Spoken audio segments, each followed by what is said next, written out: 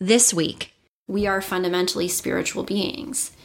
And for me, that's just something that really needs to be present all the time in order for me to be the best that I can be in the world.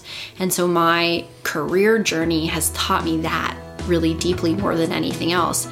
And this podcast is just the most explicit form of that, just so far. For our last episode of the season, we're doing something a little different. I'm sliding into the guest seat to talk about my personal journey with faith, hope, and how exploring spirituality has changed my life. And who better to hop into the interview chair than our episode 8 guest, my husband, Dave Phodiatis. That's right. I talked to Maren about her search for a faith tradition that reflects all of who she is. She shares her love of sacred spaces as places to feel big feelings and ask life's big questions. And she reflects on the origin story of this podcast and her faith in millennials as a resilient, creative, spiritual generation with the capacity to change the world. And we're giving you our whole unedited conversation. Except for, a few ums and ahs. Because how do you stay optimistic about the future when you feel jaded by the fate of the world? You find a little faith. I'm Maren Smit. And I'm Dave Phodiatis. And this is Keeping Faith.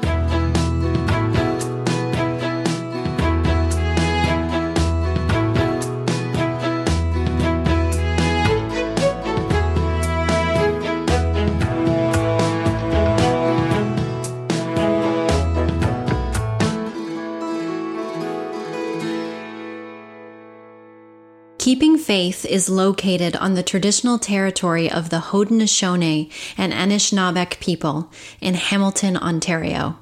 And I also make my home on Haudenosaunee and Anishinaabeg territory in Hamilton, Ontario.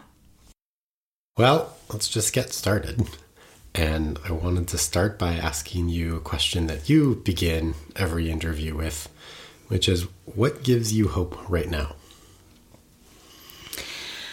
I think for me, an incredible source of hope and joy has been gardening recently. So we moved to a new house in January, and for the first time in our adult lives, we have actual garden space. And so we ripped out our front yard and decided to put in our own veggie garden. And some of that was a result of what has been happening in the world right now. And in this time of social distancing during COVID-19, we figured that we're going to be home for a while, especially over the summer, because we're usually really big travelers. And so I think that was the motivation to put in the veggie garden, because we thought we'd finally have like time and space to do that. And it has just been the most life-giving thing.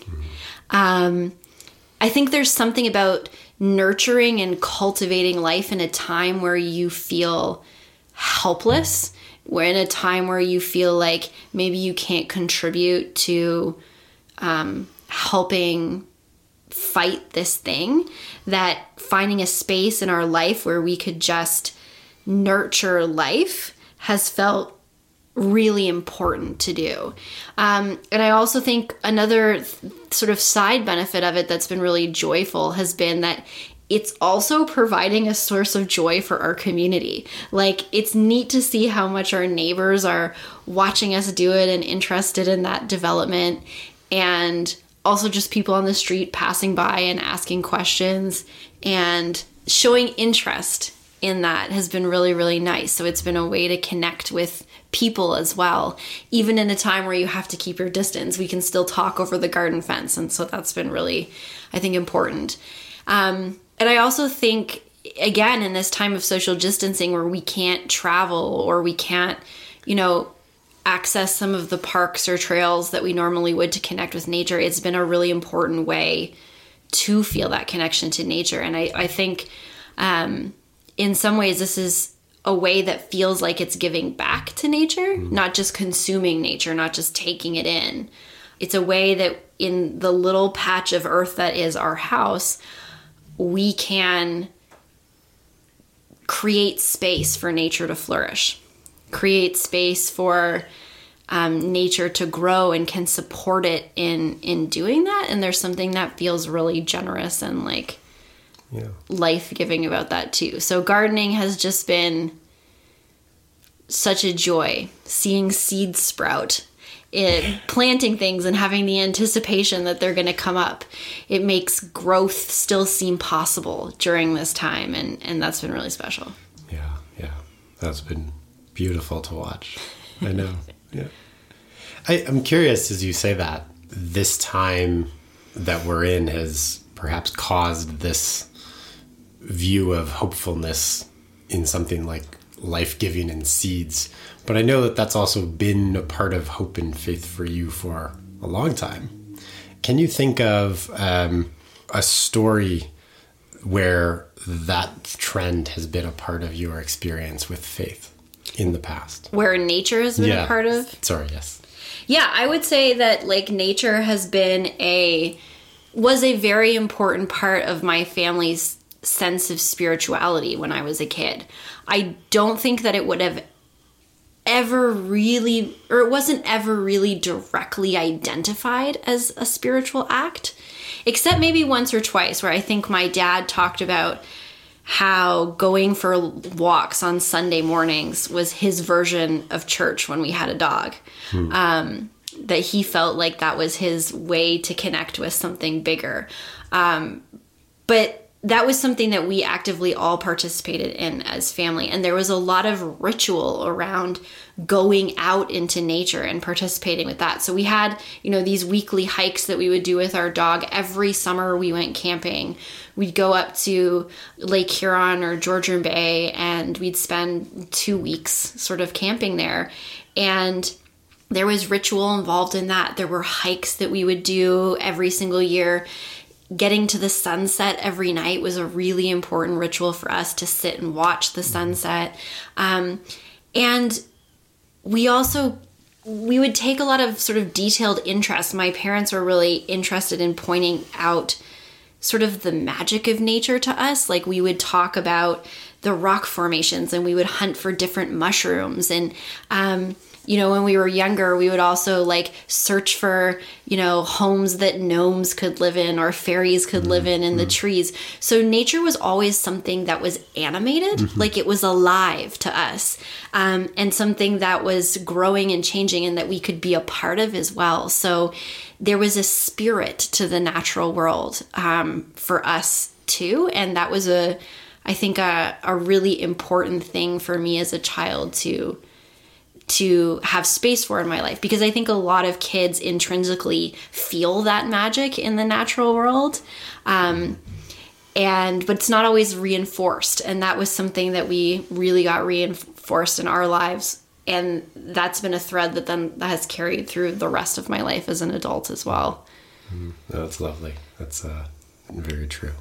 And so that's a really good segue into what I wanted to ask you next, which was all about kind of life growing up for you. And so what were you taught about the world growing up, and specifically what were you taught about faith and hope as a child? I have to say, it's so interesting hearing you say my questions back to me. In like the words that I wrote coming out of your mouth. It's really funny. Anyway. Yeah, I had a really interesting time thinking about this question, because and it was actually a really nice reflection, because my life growing up was, I would say, quite eclectic faith-wise. So both of my parents were Catholic, raised Catholic. And so we were sent to a Catholic school my brother and I, when we were younger. And I think very much, some of that had to do with the fact that it was a better school at the time, but also I think some of it was my parents wanted to give us some sort of foundation in faith, but they always saw it, and my mom used to say this, as a place to start. And then where we wanted to go from that was a part of our own journey. So my parents were not dogmatic Catholics at all, even though we went to a Catholic school. All of the kind of more conservative aspects of the faith were things that we were untaught at home as well. And I grew up in a household that really encouraged questioning.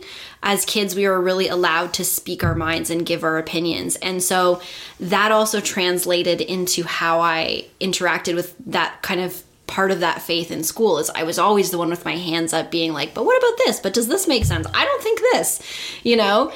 And so that sense of exploration was really encouraged, even though we were sent to this really kind of traditional religious school in some ways. The flip side of that, though, I also think I really enjoyed being in a Catholic school for the reason that faith and the exploration of spirituality was a part of our everyday life in school. We got to study like these, you know, epic stories about people and God and like what the meaning of life was from like a young age. And I think I was a child that was very intuitive and very in touch with kind of my deeper feelings. And so there was space for the exploration of that in school. And that was, I think, a really good thing for me in some ways. And I also happened to go to a really small school. It was a publicly funded Catholic school, but there were only like 100 kids from kindergarten to grade 8. And our school was right next to a basilica, so a huge Catholic church. And our playground was the parking lot of the church.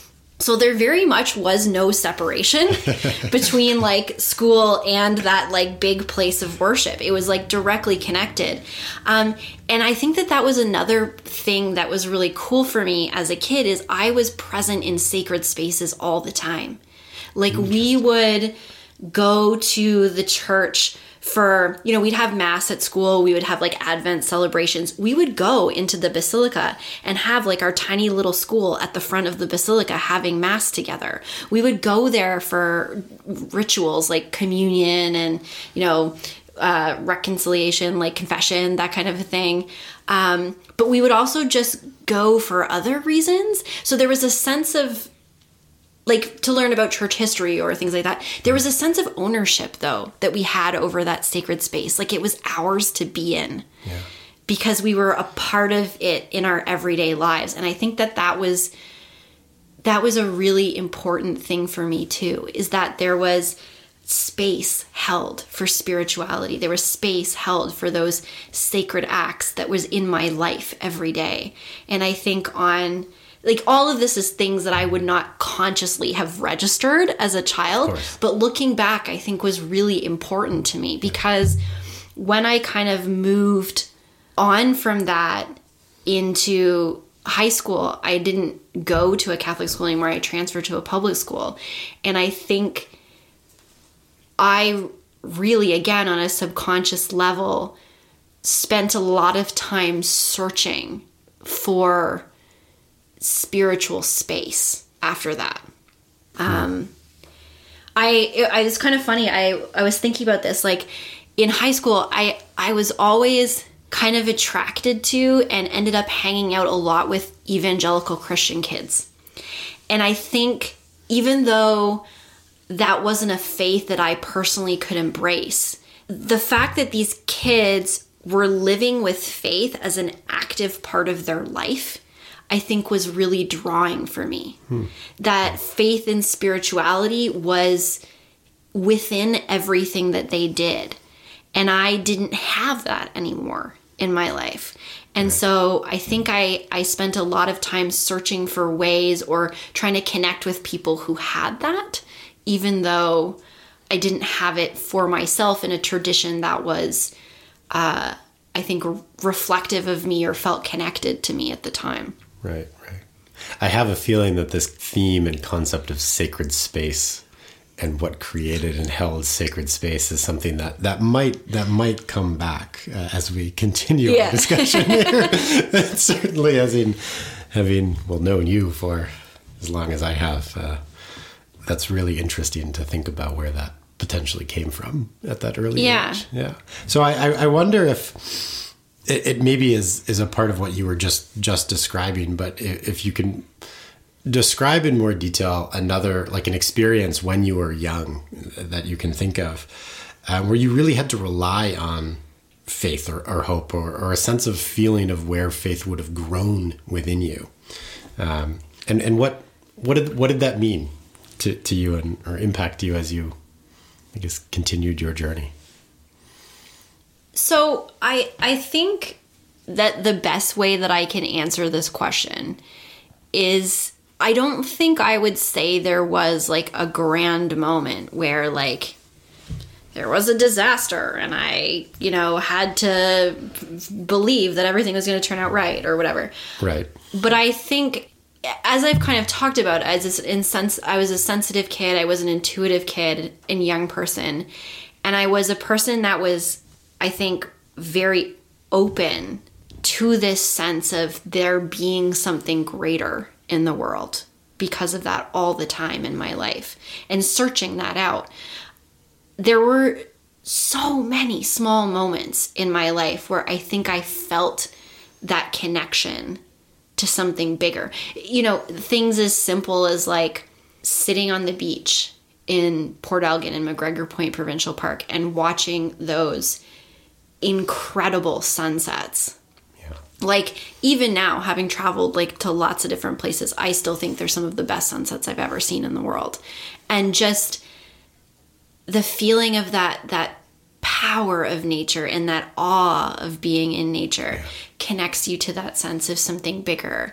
I think, another thing that was a part of my family is, even though we didn't have we weren't traditionally religious in any way, tradition was really important in my family.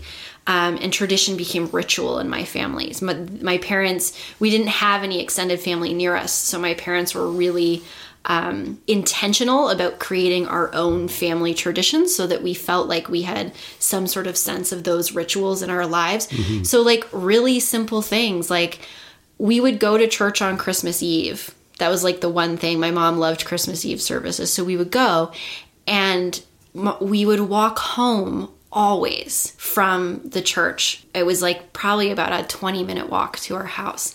And there was something that was just so special to me about it being so quiet. And like usually back then, before it was like intense climate change, we had snow. So it was like walking through the neighborhood when it was snowing, when it was quiet, everybody was in their homes, and having this like incredible sense of peace, that everything in the world was maybe okay for a few moments was, I think, something that also was, just another experience that really connected me with that idea that there was something bigger. I remember once as well, like when we were in, I guess it was like 7th or 8th grade, when you do like confirmation. So confirmation, if you like, is this, it's somewhat similar to the idea of like a bar mitzvah or a bat mitzvah if you're Jewish. So it's the idea that you affirm your faith, that you're accepting the tenets of this faith, and you do it kind of around the age of 13. 13, okay. And it was super funny for me because like we didn't have an option to like opt out, or it would have been really weird in the culture of our school to like opt out. Okay. So we did it, but I like knew even at that age that I actively could not accept all the tenets of what I was saying. So like there's the Apostles' Creed, like this big long prayer, right, that you have to say that says like, I believe blah, blah, blah, blah. And I just didn't say the parts that I knew I didn't believe. So I affirmed the parts of it that I like thought that I could like connect to, like, and then the other parts I just like didn't say. So I just have to say though that to what you said earlier, that sounds exactly like the child you were describing, that I'm going to say whatever I think and speak my opinions and, the priest be damned.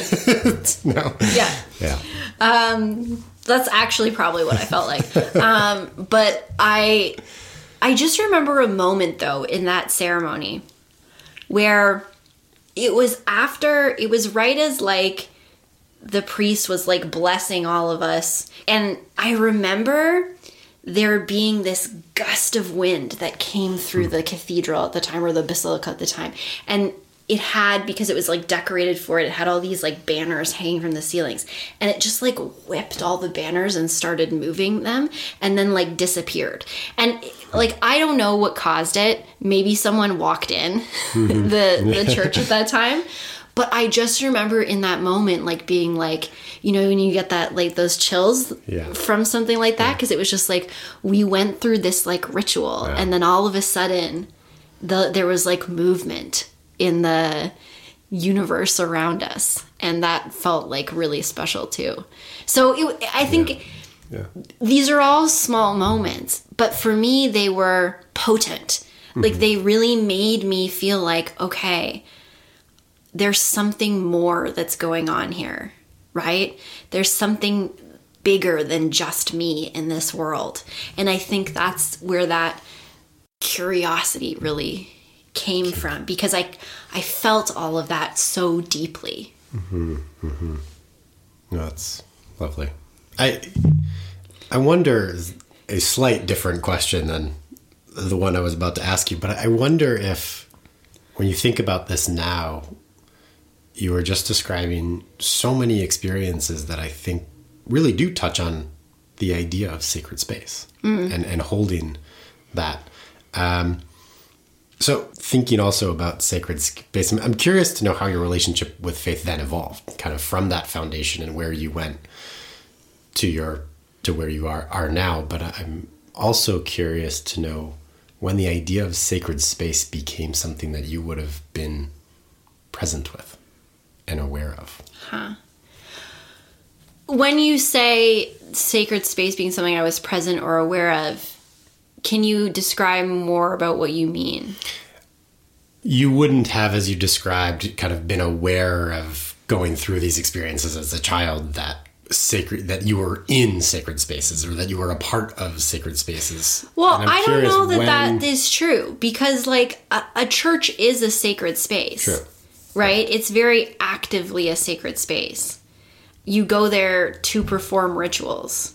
You go there when you need to pray or to ask forgiveness or to celebrate life, right? Like it is a space that's defined for that. So I think that was always I was definitely always aware of that. And I think I always liked those types of spaces because it felt like they were places where you could have big feelings and you could ask big questions that I didn't feel like I could necessarily do all the time or in my everyday life. And I would also say that like I spent a lot of time in churches when I was younger as well, because my mom's from Montreal and we would, my grandmother still lived there growing up. And as a fun thing to do, I'm using air quotes as I say this, my mom used to take us to see all of the churches in Montreal because there's some really gorgeous, like, historical churches there. And then on the other side of that, my father grew up in the Netherlands. He's from the Netherlands. And the town where he grew up and where my grandparents, like his parents lived as well, had a big, huge cathedral in it as well. And so when we would go to Holland to visit them, we'd always go to this cathedral because it was also where my dad was a choir boy growing up. He sang in a children's choir, and that was the church that he sang in. And I just remember so potently feeling a connection to ancestry in places like that. You know, it was really impotent in Europe because in the cathedrals there, like, the floors of that cathedral was graves of people that had been buried. So you're walking from like stone to stone on the floor and you can read like this person died in like 14 whatever. So there's like a sense of history there, of being connected to the arc of history, you know, and back in history as well, like churches were places where life was lived. even more so than they are now. Like, people drove carts and horses through churches because it was like the most efficient way to get across a square. People like were buying and selling goods at the back of churches, right? Like, it was the marketplace. Right. So like, because most of the time people didn't even understand, because like, especially in Catholic churches, Mass was in Latin most of the time. Nobody knew what was being said. So like, that sense of history that I felt connected to there was something else that I think felt special. And the way that I would articulate that now as an adult is that it connected me in time and space to things that were greater than me in just the present moment. That it connected me to a sense of the past and connected me therefore to the possibility of the future. And all of that being present as one, I think, is what felt really sacred about that. Oh, I love that. So I know that was kind of a tangent from what you asked, but... No, it's perfect, because you're absolutely right. Those are all sacred spaces. And I think what I was curious at, which you described, is that how did that understanding of what sacred space was and meant evolve with you? And so with that, I guess I maybe jumped ahead and we come back a little bit more and just ask, like, how has your relationship with faith evolved from that time that you were just describing to where you are now? Like, what's still present in your life from that time, and perhaps what's changed? So I don't think that I would say my sense of faith has ever not been an evolution. I think it's always been in a state of growth, because I think that is just what the journey of faith is as well. But on a practical, personal level, like I had talked about in high school, kind of searching but not having anything. That searching continued in university as well, in a lot of informal ways. I mean, it's interesting to me. So I went to school to study theater, which is, I can come back to that. But what's originally interesting is that I actually applied to go to the University of Toronto, where I went to school for religion. And then I just never ended up studying religion and spirituality because I studied theater instead. But there was clearly something in the back of my mind that like drew me to that idea. But I started going to the Newman Center, which is the Catholic Student Center on campus, because I didn't really know another structured faith tradition at that time. And it was a pretty liberal community. And it was the first time I went to kind of any sort of rituals by myself. And that was something that was really, I think, a first step in trying to make faith my own without the influence of my family directly around me. And that was really important. Like that happened especially in the later years when I was at university, but that was a really sacred time in my week. Like, I didn't have any friends who went to like church on Sundays regularly. I was the only one I knew, but that time was really important to me in my week because it was a space where I could, again, perform ritual, be in community doing that, contemplate bigger things. I spent a summer working at the Ignatius Jesuit Center in Guelph, which is a retreat center, a Catholic retreat center. There, it's also a working farm and has a network of trails through it as well. They're really big on environmental restoration and also the connection between spirituality and the environment as well. So that was like, my family had been a part of the farm. We had a farm share for many years growing up, and so I was really attracted to that space. So I spent a summer working there, managing their trail networks, planting, mowing labyrinths into the lawns, painting sacred statues, all that kind of stuff. And that was, I think, a really impactful moment for me. And then, coming out of that, I decided to take an environment and spirituality class, which is where we ended up meeting. So it was all of these kinds of like tiny spaces where I was trying to connect with faith and spirituality. I would say that my journey with being a theater artist is also deeply connected with my searching for faith as well.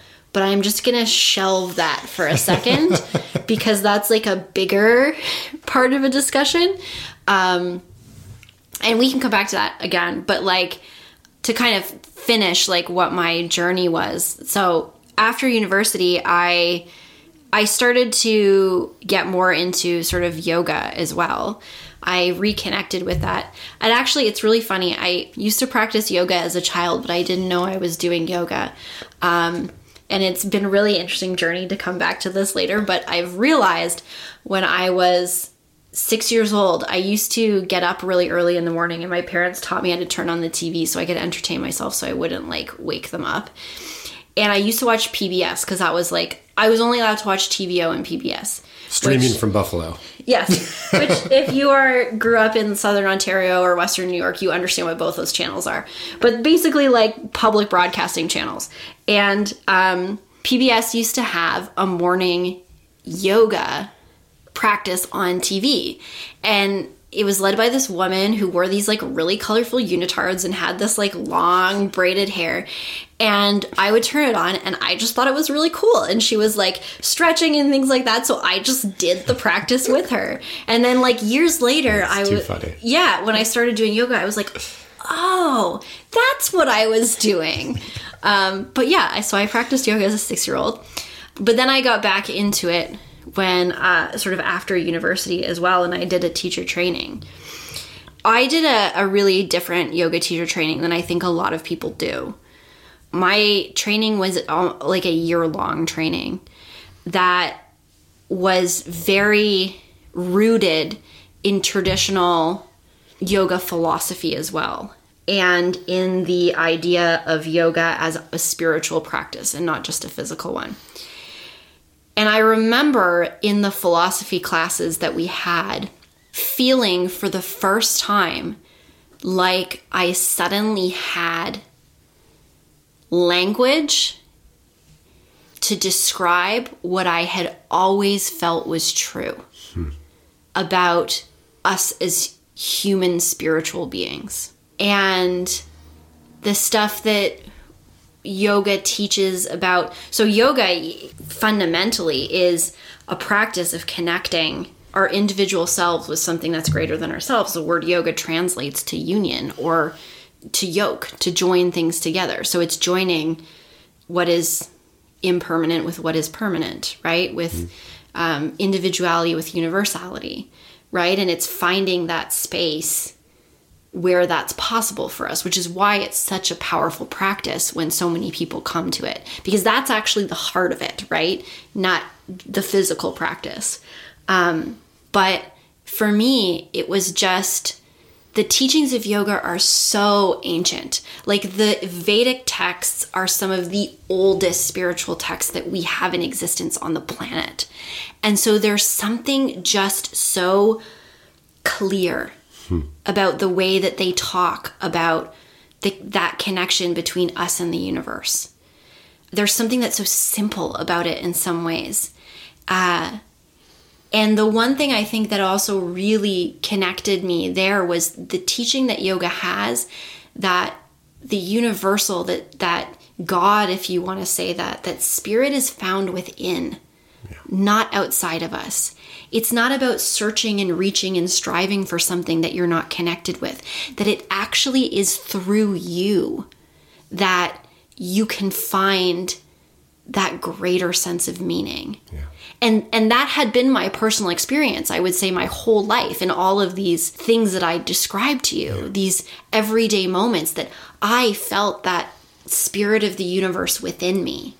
And that's what yoga taught me. And yoga teaches about, how we are physically, how we are mentally, how we are emotionally is how we are spiritually as well, right? It's our whole beings are involved in our spirituality. And that's also something that I feel like I had sensed on a personal level for so long, but isn't always taught, and is sometimes actually frowned upon in certain lineages of faith traditions. And so that felt liberating for me. And that became, I think, life-changing for me as well. To really feel like, oh, okay, now, like, I realize I'm not alone in feeling and experiencing some things. Actually, people for thousands of years have been like experiencing and practicing and creating rituals around these same ideas, and that it was something I could grow from and through and with as a person. And that felt really special. And then kind of the next step from that came beyond that was several years after that, we in our lives had gone through a pretty challenging time. I had suffered a pretty big burnout at work. Your mother became sick and eventually passed away. And I think there was a lot of, at that point, I hadn't had a regular spiritual practice for a while. And I think we also weren't practicing yoga regularly, I think, in a community, because I think financially that was just difficult for us at the time. Yeah. So I started to feel really disconnected. And I felt like I couldn't find that connection to something greater than myself through myself at that time. And I think I felt pretty lost, because we were going through huge monumental shifts in our life as well, which change who you are. And I felt like I needed support in that. And that was when I came across, or we came to, the Unitarian Universalist Church. So, like, funny story again, like going back to when I was in high school, I was hoping you were going to say this, and if not, I was going to ask you. Yeah, it's like it's a really cool story. Yeah, so I had heard about Unitarian Universalism when I was in high school, but the joke of all this is that I thought it was a fake religion, because I had taken a quiz online in class one day. We were finished our work and we were in like the computer lab. I think this was for math class. And so while we were like killing the hour, our teacher had given us a list of like all these online quizzes that you could take. And one of them was this religion selector quiz, which is called the Belief-O-Matic, which still exists online. And it sounds really hokey because it's called Belief-O-Matic, but it's a really, really good quiz. That it's 25 questions, they're multiple choice, and it basically goes through all of the questions about what you believe about the spirit of the universe, what you believe happens after you die, do you believe in eternal punishment, like hell, do you believe, like, what kind of relationship do you have with like a spiritual leader? And it ranks at the end of it, like out of like, I want to say like 50 or more faiths, right? Your compatibility level with them. And for me, I got something like 97 or 98% compatible with Unitarian Universalism. But like, I had never heard of it before. And it sounded like a fake religion online that you just like got, where you would get like ordained to like perform your friends' weddings at, like, you know, the Universal Life Church or something like that, right? And so I dismissed it because I didn't know what it was. But then through you, your family has had a deep connection with the Unitarian Church for a long time. Your grandma's been a member for 50 plus years. Your stepmom is like a 25-year plus member with the Unitarian Universalist Church. And so through you, I sort of realized in your family that this church actually was a legit thing and had a history of itself. And in that time when I was searching for something, I think I was kind of like, okay, you know, it doesn't feel like traditional, you know, I didn't feel like going back to a Catholic situation felt connected with me. I didn't feel like another sort of traditional Christian church felt connected with me. Yoga wasn't, I couldn't experience the fullness of that by going to a yoga class, so it wasn't like enough there. Yeah. So we decided to try this church out, and you and I both know this, and it's the experience that so many people have when they come to a Unitarian church for the first time, is you sit down, you hear that sermon, and you start to cry. Yeah. Because it felt like home. Yeah. right?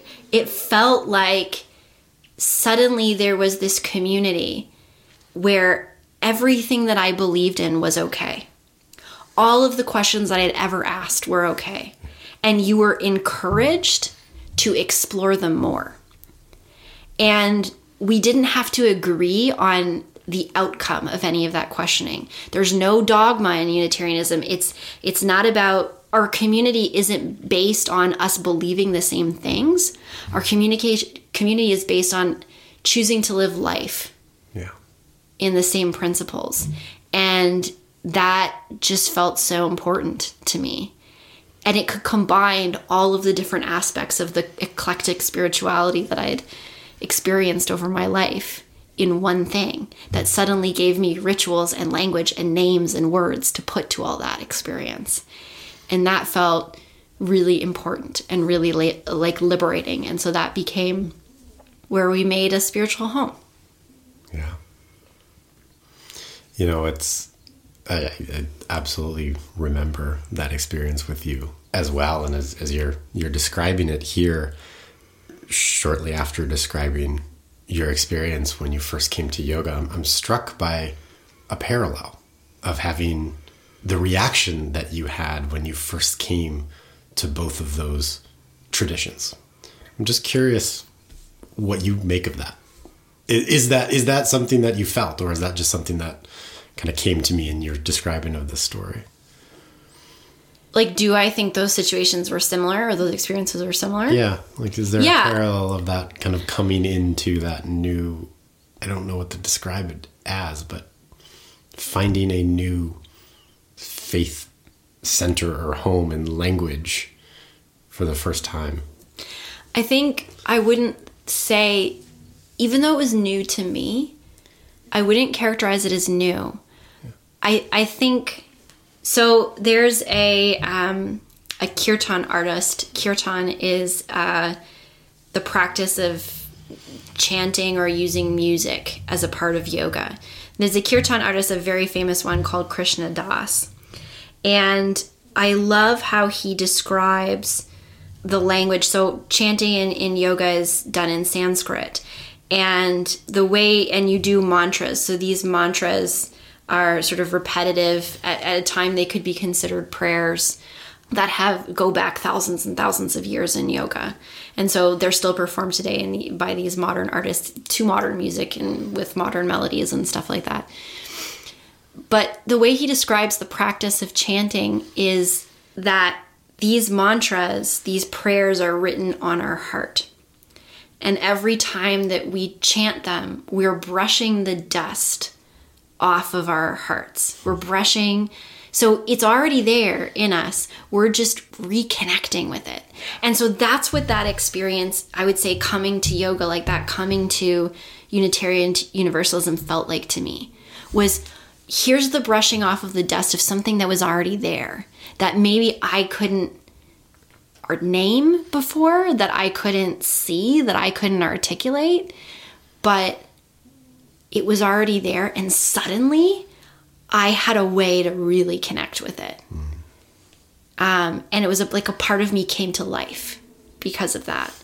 Yeah, I think I guess that's why both of those would seem connected. Both of those did that for me.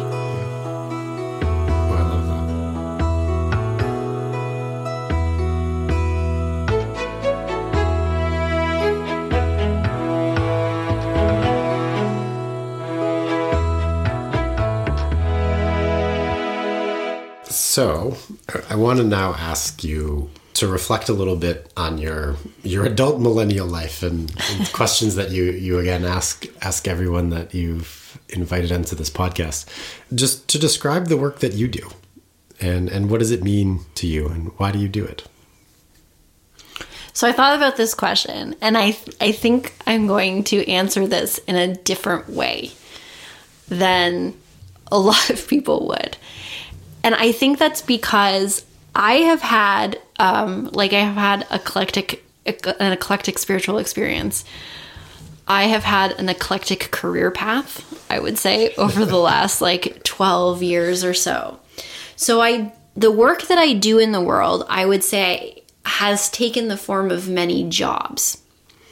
But so I think it was like 6 or 7 years ago, our brother-in-law, Julio, we were at a restaurant with you and your sister Leslie and a couple of your other siblings. And out of the blue, Julio asked this question to everyone at the table, which was, what do you think your purpose in life is? Which is like a really big question to have as part of dinner conversation.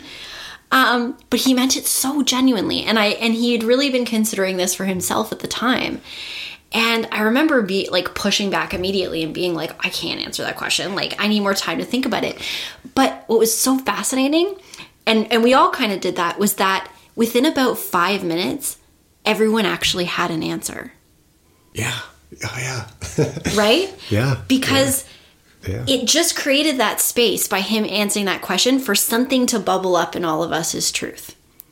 And I remembered that what I answered was that I thought my purpose was to help people learn more and become more connected to themselves so that they could then connect more to the world.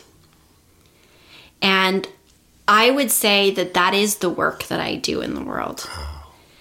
And to take like a step beyond that, to help people then connect more to the world so that they can live the life they're meant to live in the world.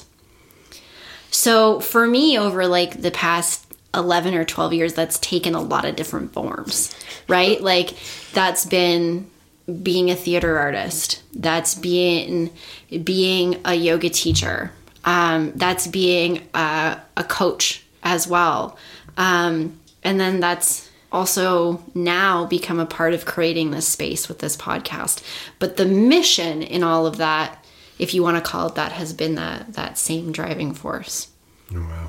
So thank you, Julio, for asking that question. I think that just takes me back to that. I believe we were in Ithaca, were we not? Yes. Yeah. Also a very sacred place for me. For you. Yeah, for sure. Yeah. I do want to ask you about something that you brought up a little bit earlier about theater. I believe you were talking about was important to this journey.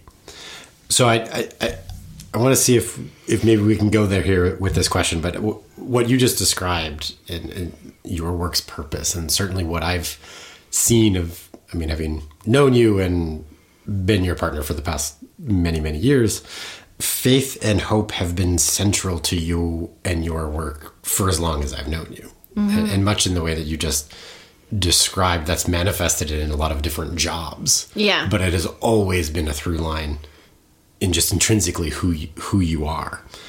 And I saw that even in theater, and you didn't mention this, but you were also involved in dance previously. Right, and while not a quote professional job, while a part of the Unitarian Church, you volunteered a lot. Yeah. And you were part of a young adult group that you played a pretty integral role in shaping and leading. So it's sort of faith has been in all aspects of so much of your work in the past decade, and probably beyond, from what I've observed. So I'm curious to you, like, how do you think that this idea of faith and hope has influenced your own professional journey? And has faith and hope been something that has influenced what you've called to do as much as been influenced by what you've done? You're right. It has been a part of everything that I have done, whether it's, again, been conscious or not, for me. Theater, for me, again, like I talked about as a kid, being a kid that experienced a lot of deep emotions, that thought about deep questions, that explored deep things. Theater was something I gravitated towards very young, because it provided a space, again, you want to talk about sacred spaces like you mentioned before, where those types of things could be explored. Yeah. Where you could ask big questions, you could have really big feelings in a safe way, because it wasn't your real life. And so I think that that was a refuge for me for a long time where I could do that stuff. And it provided community as well, the same way that faith often provides community too. And so that was really important to me. And I think the other part of theater that I really liked as well is that it involved ritual. Every night you went through something with a cast and with an audience, right?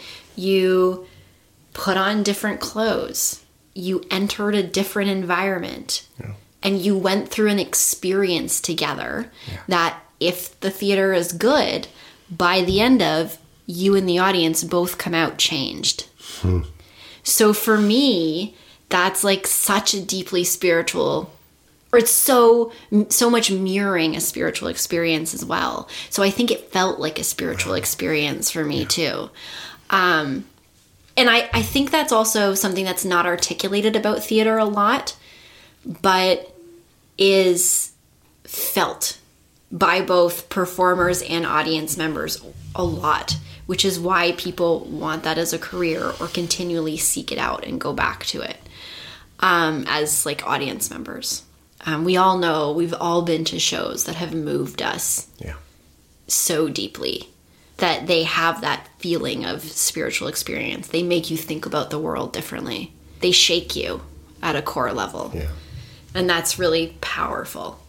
And then it explicitly just started becoming more and more a part of my life when I co-ran a theater company with a friend of mine for many years. And I transitioned from acting, which is what I studied in university, into directing more. That all the shows we would produce or create ourselves all had faith as their main question. And we just decided after a while to make it explicit. And so the heart at the question at the heart of all the performances we did was the question of, why do you believe what you believe, and what would it take for you to give it up? Yeah. Or to say it as I would probably articulate it now, what would it take for you to change? Yeah. And so that just became what we did as art too. And so that was a present in my theater work. And then I think in yoga, I've already talked a lot about how yoga is about connecting to something greater than yourself at the heart of the practice. And as a teacher, that's always been really important to me to keep present too. So when it's teaching classes, to be able to offer that moment for students to feel like they can go deeper, to hold a space for them to connect with some part of themselves that maybe they can't in their everyday life. And what I found really interesting about that is then that's also kind of developed more into the coaching work that I did, where I worked one-on-one with artists or athletes who wanted support through the performance work they're doing. All of that work is ultimately about connecting deeper to yourself. Even the work that I've done for the past 3 years with teenage hockey players who are on like a professional career path with their sport has all been about trying to get them to connect deeper to themselves, so they have that as a resource and tool when they move forward in their life. Is there more? Is there somewhere you want me to go with this? Am I like... No, that's perfect. That's the kind of the first half. The other, I'm curious if, because your journey has of course evolved considerably through that time, and like the through lines being there from theater through explicitly in yoga. But I'm curious if you, in reflecting, how has perhaps your own journey with your understanding of faith been influenced by the work that you have done as much as the other way around? Right. Yeah. So I would say it has just been a journey in understanding that faith needs to be at the core of everything that I do. And I would say that and just making that explicit. Yeah. Right?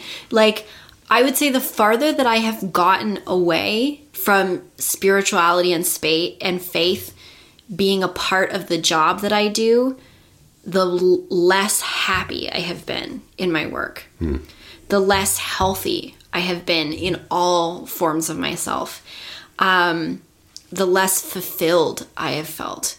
And I actually think that that's what really led me to burnout at one point, is that I was so far away from that. When I started taking jobs because I felt like I was on a career track that I couldn't get off of, that I felt like I would be letting people down or disappointing people if I didn't follow this career path or do this job. When I started searching for accolades and affirmation outside of myself through my work, that all led me down the road to burnout. And so I think it's just really shown me that, and I do, like, you know, Lynn Harrison said this in her interview with me as well, like, we are fundamentally spiritual beings. And for me, that's just something that really needs to be present all the time in order for me to be the best that I can be in the world. And so I would say, career journey has taught me that really deeply more than anything else. And this podcast is just the most explicit form of that, just so far. Yeah. So I want to ask you a couple questions now. You mentioned this podcast kind of right at the end, and I want to ask you a couple of questions focused on millennials and really the subject of this podcast being millennials and faith. So you have spent a lot of time over the last couple of years talking to millennials, certainly within this project, but even beyond that in some of the other work that you have done. Can you describe a moment in that work that inspired you to create a space for this kind of a dialogue? What's given you hope in the strength of faith within our generation to do this project? This is a huge question. But okay. So I guess I'll start by answering what inspired this podcast. So I have had the idea for this podcast in some loose form for about two-ish years. And it really started for me, you mentioned before that I was a part of kind of co-facilitating a young adult group at the Unitarian Universalist Church, First Unitarian in Toronto, where we lived at the time. And one of the things that really struck me was we arrived at that church sort of at a time where there was a lot of other young millennials showing up at the church's doors as well. And that year was 2016. Yeah. And there was a huge boost in membership in our congregation after the US election. And of young people. Right. And all the people that were coming to the church were very much folks like us who were looking for a community that they could lean on and have support from in their life that would also help them explore these deeper questions that were coming up as a result of what felt like huge turmoil that was starting in the world. And that for a lot of these folks, the traditional faith communities that they came from either weren't fitting anymore or they hadn't grown up with a faith community and were looking for a way to kind of start to explore that on their own. So I ended up having, over the course of my 2 years co-facilitating that group, just having a lot of deep conversations with people about their exploration of faith. And I started doing research about this because it really intrigued me. This idea that people in our generation were really interested in finding spiritual community and connecting spiritually, but that none of the kind of traditional forms of faith institutions were doing it, quote unquote, for them anymore. So I got really interested in some of the work that was done out of Harvard Divinity School's How We Gather project. And I will give like a big tip off to Harry Potter and the Sacred Texts and their hosts, Casper ter Kuile and Vanessa Zoltan, who like brought me to that work as well. I became interested in the work that Pew Research out of the US has done looking at faith in varying generations. And one of the most fascinating things that they have found in their research surveying different generations about faith practices is that millennials are considered and often talked about as the most unreligious generation in history because we don't attend church services, we don't, or formal faith services, we don't identify with being of a certain faith the way other generations did. We don't do formal prayer practices. We don't do a lot of things that traditional faith has looked like. But we rank the highest of any other generation on experiencing a sense of wonder about the world and of feeling and seeking a sense of spiritual and personal well-being on a regular basis, more than any other generation. It's so fascinating. We are also a generation that there's other research out there about our feelings of happiness, our feelings of living meaningful lives, our desire to connect with family and friends, our desire to experience love as ranking higher than any other generation over things like power, money, and work. Wow. That's intensely spiritual stuff. Yeah. Right? For a generation that's called unreligious. Think about the questions of meaning that religions and faith has so much trying to get at all the time, and everything that you're just talking about speaks exactly to that. Right. Does it not? Exactly. Right. And so, I also found that out in the yoga community too. Like when I was teaching, I taught for many years at a college in Toronto called George Brown. And one of the things that fascinated me was that I would teach a physical yoga class, and when people would come up to me after class to ask me questions, more often than not, they asked me a quasi-spiritual question. They wanted to know more about what yoga philosophy said about this, or what yoga spirituality, I wouldn't say there's actual yoga spirituality, but from a spiritual perspective, what yoga would say about this. And so there was that desire even in that gym space where I was teaching, these classes too. So all of that kind of inspired me to create this podcast space where we could talk about this stuff explicitly, right? Where we could ask these questions in the open, where people were given the opportunity to talk about faith, because I don't think a lot of millennials feel like they can do that in the very secular society we live in, right? Spirituality is something you do away from work. It's something you often do away from your interaction with a lot of your friends even. It's not something we talk about in our business dealings and the way our government works. And there's lots of good reasons for that. But on the other hand, we can't divorce that from who we are, because it's a huge part of who everyone is. And I think that because the millennial generation isn't going to church or shul or temple the way that we used to, we're looking for something to fill that void. Yeah. And this felt like a place to start creating that space and having that dialogue in a way that I think a lot of people have been searching for and don't necessarily have in their life. And so that felt important to me. You said it right at the end, though, something that I wanted to ask you specifically about. So many millennials don't attend traditional faith communities now. And of course, we know that, throughout so much of history, faith and community, and not just faith communities, but faith and the idea of community, have been so deeply intertwined. Yeah.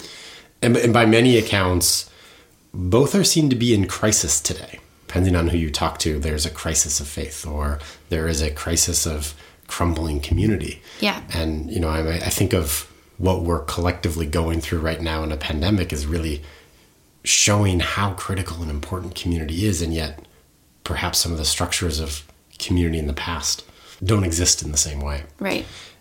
I'm just curious how you think about this, that with both faith and community as something that's potentially in crisis, the work of reimagining what both those two things can be is and will become, I think, an important part of the work of the millennial generation. How do you think about that? Do you see faith and community evolving for our generation over the coming decades? I know it's a big question. Yeah, I thought a lot about this one when you wrote it too. It was a really good question. I think faith for our generation is becoming more of a personal thing than it was in the past. And I'll elaborate on what I mean there. I think there's a feeling that your faith and your spirituality is personal to you and not something that is just dictated to you by the traditions of an organized religion. There's a recognition that you have to go on a personal journey to find your own faith, and that involves learning and growth and change. So there's an activeness to it that I think is different than I think sometimes in past generations where you fell into a religious tradition because that was the community you were in. And the way that society works now, there's a lot more freedom for people to move outside of that. Again, depending on your level of privilege, depending on where you live in the world, depending on a lot of factors, admittedly. But the internet has allowed that to expand a lot globally. And so, yeah, I think there's this sense of developing personal faith, which is really important because I do believe that faith is unique to everyone. We are all unique beings. So how the universal spirit or God or whatever you want to call it shows up for you is going to be different than the way it shows up for anyone else. Right? It fundamentally has to be that way, I think.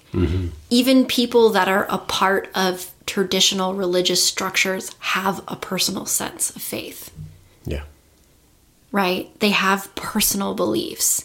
And so I think that is just becoming more explicit with our generation than it was in the past.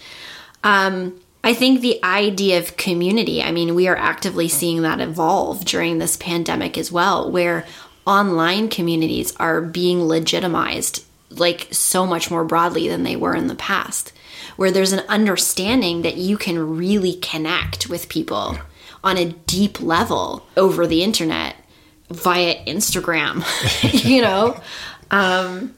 through podcasts, through all that, and that they really do provide a feeling of being a part of something greater, because especially if you live in a community where you don't feel like your sense of faith or what you believe, or it can be outwardly expressed, or you don't see it in the culture that's around you, it allows you to get beyond that and recognize that you're not alone in the world of believing or feeling or questioning these things. And that's really important. But I would also say that another thing this pandemic is telling us is that does not substitute for in-person interaction. Yeah. We are a species that desperately wants to be in contact with other people. For the majority of us, I would say, in one form or another, or in, at least have the ability to have that at certain times. Yeah, and that's, I think, really important because being in community in person allows you to really embody that experience, right? There's something different about an experience, and I'm not saying better or worse, but just different about being in a room with people and doing something together, right? It's why we go to concerts and don't just listen to Spotify. Yeah. Right? It's why you and I have talked about the difference of in theater show live in person than just watching something on your own. Right. Or like even the experience of going to a cinema to watch a movie versus watching it on Netflix or on your computer. Right. There's something about having a communal experience that's really important to our sense of being seen as people and our sense of being understood. And so I think that the work of our generation is how to bring those two things together. How to bring that online together with the in-person. Because both of them are fundamentally important. And both of them are going to continue to be fundamentally important moving forward.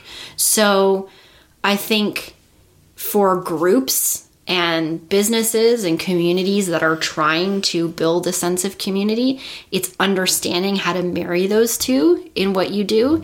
And for us as individuals, it's searching for how to balance the two, how to build, create, seek online communities, and also find personal community as well.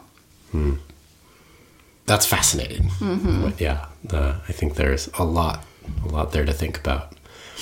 I'm curious. We're living through this pandemic. We are definitely being pressed for our collective resolve and resiliency.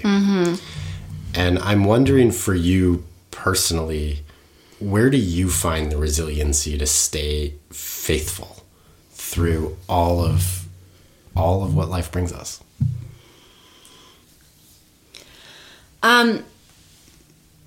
I think in people. In hearing stories all the time of people growing and changing and evolving so that they could do things, become things, create things that they never thought was possible. And that is true of the celebrity that you watch the Instagram live of to my neighbor, right? I find people fundamentally inspiring. Because even in really small ways, growth is just inspiring to me. And everybody has a story of growth or change. Yeah. And there's something about that's at the heart of who we are as humans. That we are built to grow and change and evolve. And that is really where I see hope. And where that connects to millennials for me is that I actually think that we are a fundamentally hopeful generation. I know that we're often called a cynical generation and we're often called a selfish generation. But if you look at what we have created in our lives, despite the times in which we have come of age, it tells to me a very different story. You know, so many of us came to age in the financial crisis in 2008, right? So we didn't have job security. We couldn't get jobs if we didn't have them. And we certainly couldn't think about the financial security that our parents had in terms of being able to own homes or save money for retirement, all that kind of stuff. We have been the inheritors, as much been talked about, of the climate crisis and are looking down having children or raising children in a world of environmental disaster in some ways. We've also come of age during some of the biggest political and social unrest in recent history. Yet, in all of that, so many millennials are breaking apart the traditional ways of working and creating new things, are finding avenues to build businesses, are looking at new ways to teach their kids and raise their kids, are coming up with alternative living situations so that they can create family units, to raise families in. You look at the development of going back to sharing culture, right? Property doesn't mean the same things to us anymore. Owning things doesn't mean the same. There's a sharing culture that's coming back into into life. There's creativity in this generation to solve the problems that have been coming at us, that have been present with us our whole adult life. Yeah. That's resilience. Yeah.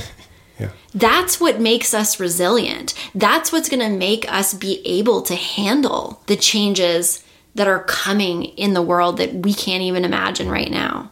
Yeah. Right? Yeah. Because we've had to adapt and be creative from the beginning. Yeah.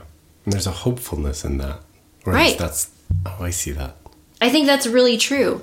There's a belief that we can make something better. And we get a lot of backlash, and millennials have gotten a lot of pushback for the fact that we're demanding change of traditional institutions in many ways. But I also think that's because that's bleeding into how we see the world. Yeah. Right? That's bleeding into people's politics. I think our generation is one that's pushing for more justice, more inclusion, more accessibility for many, many different people, because so many more millennials have experienced what it's like not to have any of that. Yeah. Because we didn't have the same securities that maybe other generations did.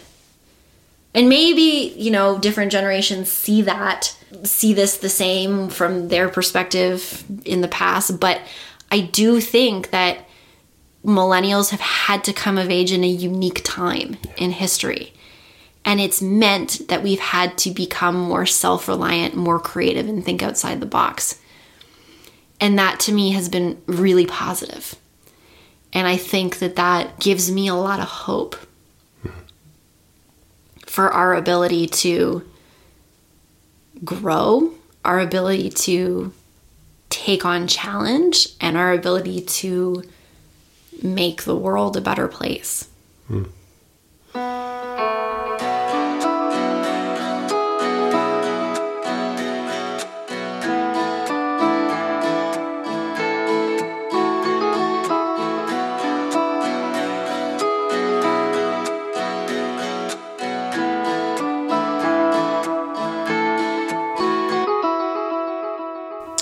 A lovely place, I think, to shift into these last couple of questions, which are ones that you also ask everyone that you have interviewed here on this podcast. And the first is around definition of faith. So Merriam-Webster's dictionary defines faith in 3 ways. It's as an allegiance or duty to something, a belief or trust in something greater than yourself, something you believe or know beyond a shadow of a doubt. And so I want to ask, in your life, those 3 things, what do you feel a duty and allegiance to? What do you put your faith or trust in that's bigger than yourself? And what do you know or believe beyond a shadow of a doubt? So let's take these one at a time. I feel a duty or allegiance to the world.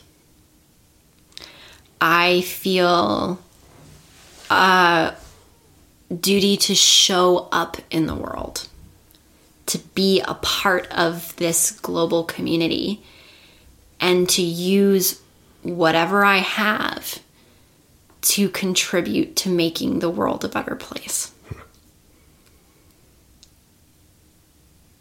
Yeah. That's it. Thank you. And what do you put your faith in that is bigger than yourself? I've talked about this in a couple different forms in these questions already. But in the fundamental goodness of humanity. Yeah. That I believe that at our core, we are love. And that in our greatest moments of challenge, people turn to love first. Almost instinctive in some ways. That's happened in this pandemic on a mass scale. Like, connecting with each other through challenge is what we want to do instinctively. And I think that that trust in the fact that we are loving, good people at our core. And seeing that play out over and over and over again in the world just feels so huge. It feels beyond words to describe being a part of that. It's such a blessing. Yeah. And I'm constantly in awe of it. Yeah, thank you for sharing that. And then the last question was... The last one was, what do you believe in beyond a shadow of a doubt? That the heart of the universe is love. To put that another way, that love is the driving force of this universe. It is the force that is pushing everything forward. That is evolving us. And I think that that's connected with my previous answer of my belief in human goodness, belief that love is at the core of all of us. I also think that we as humans intrinsically know that. And that's why all of our stories and myths and songs and dreams are always all about love. Yeah. Right? It's that one thing that's bigger than all of us that we all connect with. It's the thing that is at the core of all faiths. There's a reason for that, yeah. I believe. And I've had some really incredible personal experiences where I've been able to see that. I didn't really talk about this in the beginning when I was talking about my experience of faith growing up, but my grandmother, my mother's mother, was actually a really important person in my life in terms of shaping my views on faith. She was an incredibly spiritual person and a huge seeker in personal development. Very traditionally Irish Catholic raised, but evolved that herself over the course of her life. Never stopped studying mysticism and Buddhism and yoga and all of this, all of these paths were things that she continually kept searching down, and that was hugely inspiring to me. But about a year and a half ago, she passed away, and when she was dying, you and I had the chance to visit her in the hospital, and she was remarkably present in what her experience was of transitioning out of life. And one of the things that she said in a moment was that she could feel the spirit of love pouring into her. And that she could feel love coursing through her as she was transitioning out of life. And it just felt like a moment where I got a glimpse behind the curtain. Right. Where I could see the dust brushed off of something just for a moment. As she went from the personal to the universal. Oh, that's so beautiful. So that the heart of the universe is love. That's what I know. Well, thank you for sharing that story. That was really beautiful, and it takes me back with you during that time. Mm-hmm. And it was a very special time. And thank you for everything that you've shared through this conversation. So that there's one last question, and it's something that you've again asked everyone that has been on this podcast with you to share a practice that you do on a regular basis that connects you with your faith. Mm-hmm. So how did this practice come into your life, and what does it mean to you? So I think this one's going to surprise you. Okay. Because I thought a lot about this because I have had several spiritual practices that I have done over the course of my life. But I would say that spiritual practices in my life come and go. I do them for a season when they're meaningful in my life, and maybe they might be put aside then for a while and something else will come in. Like I have done journaling practices where I reflect on like a sacred passage that's written. I have done consistent meditation practices for a period of time. I've done practices of reading quotes from spiritual teachers in the morning. I have done, just like a lot of different things. So I mean, I could talk about any one of those, but I realized that there's one spiritual practice that has been consistent in both of our lives for a very long time and through all of these. And that is our giving thanks before we eat. Yeah. And so that practice started for us. If you don't mind me saying us, because it is one we do collectively together. Yes. 10 years ago, 11 years ago now, when we did a 100-mile diet. Yeah. Where we, for 6 months, just ate food that we could locally source from within 100 miles of us. And as a way to kind of connect to that as a practice in our lives, every night before we would eat, we started reading quotes out of a cookbook that we were using at the time, called Simply in Season. And every page of Simply in Season on the bottom has a little prayer or reflection, or sometimes just a story about a food producer or a situation globally where food is of an issue. And that was really important and made us, I think, I'll speak for myself, made me feel really connected to something greater through food, which also made me feel connected to the seasons and made me feel connected to nature and made me feel connected to the larger world. And so that practice continued to evolve for us over the past 10 years and now includes a bunch of other different things. There's always the sort of giving thanks for the meal, but there's also, I think, a naming of gratitudes that goes along with it. Things reflecting on things that have happened in our day, conversations we've had, people that have come into our lives and offering thanks for that. And I think there's always a time where each of us usually offer a prayer of gratitude for something that we have in our lives to help us through challenge as well, as a way to name that challenge. And then there's always a section of naming, this is more recent, but naming people that have crossed our minds during the day or that we want to offer love or support to. And then it always concludes with a prayer of thanks for the people in our lives, people that we don't know that need love and support, and thanks for the love that is the spirit of the universe. Yeah.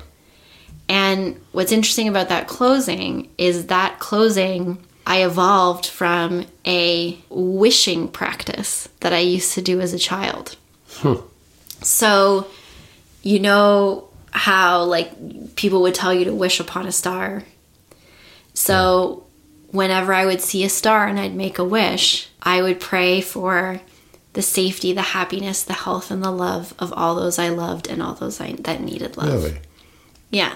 I never knew that. And that is now what we say as part of that closing for our prayer. Oh. So it's kind of grown and evolved, but I think it's really been important to us important to me because it's that moment of us checking in together during the day at a time when we're going to sit down and eat and reflecting on what we're grateful for our day and the people and the ideas that we've interacted with, and then offering that space to send our love back into the world after what we've received. And it's just a really nice moment for us to connect every evening. So that's Oh. Yeah, that's been my most consistent spiritual practice. Probably ever. Yeah. So, yeah. Well, thank you for sharing that. Yeah. Yeah. Giving thanks before you eat doesn't have to look any traditional way. We've evolved it into something for ourselves. And I think Richard Wagamese, the Ojibwe writer, said that he has a quote where he says, if the only prayer that you ever say in your life is thanks, that is enough. And I think it's important to make space in your life for that. And what better time for us to do it than before we eat and we receive a gift from nature, from the world, from all the people that brought it to our table. Yeah. That really allows us to live and grow and be nourished. Oh, that's lovely. And I think, like you started, it has evolved much as our own journey through faith has evolved. Yeah. It's a perfect way to close this wonderful conversation. Thank you. Thank you. And you can find my spiritual practice, Giving Thanks Before You Eat, in the Spiritual Practice Library at keepingfaithpod.com, where you can listen to me guide you through it and try it out for yourself. This is the last episode of this season of Keeping Faith. We'll be back in the fall with more conversations about faith, hope, and what, from God to Google, you put your trust in this uncertain world. And maybe one or two surprises too. In the meantime, you can read our blog, catch up on episodes, and try out spiritual practices all on our website. And stay in touch with us on Facebook or Instagram at Keeping Faith Pod. And if you want to reach out with thoughts on an episode or this season, send us a message at hello@keepingfaithpod.com. We'd love to hear from you. This season was produced by Ron Kelly and Maren Smith. Our music is by Ron Kelly, and our design is by Barbara Kowalski. And of course, if this podcast spoke to you, you can subscribe, rate, or leave us a review. But most importantly, share it with a friend, family member, or colleague. It's just one more way we can support each other in keeping faith. Thank you so much for being a part of our first season. And until next time, holding you in hope and faith, I'm Maren Smith. See you next season.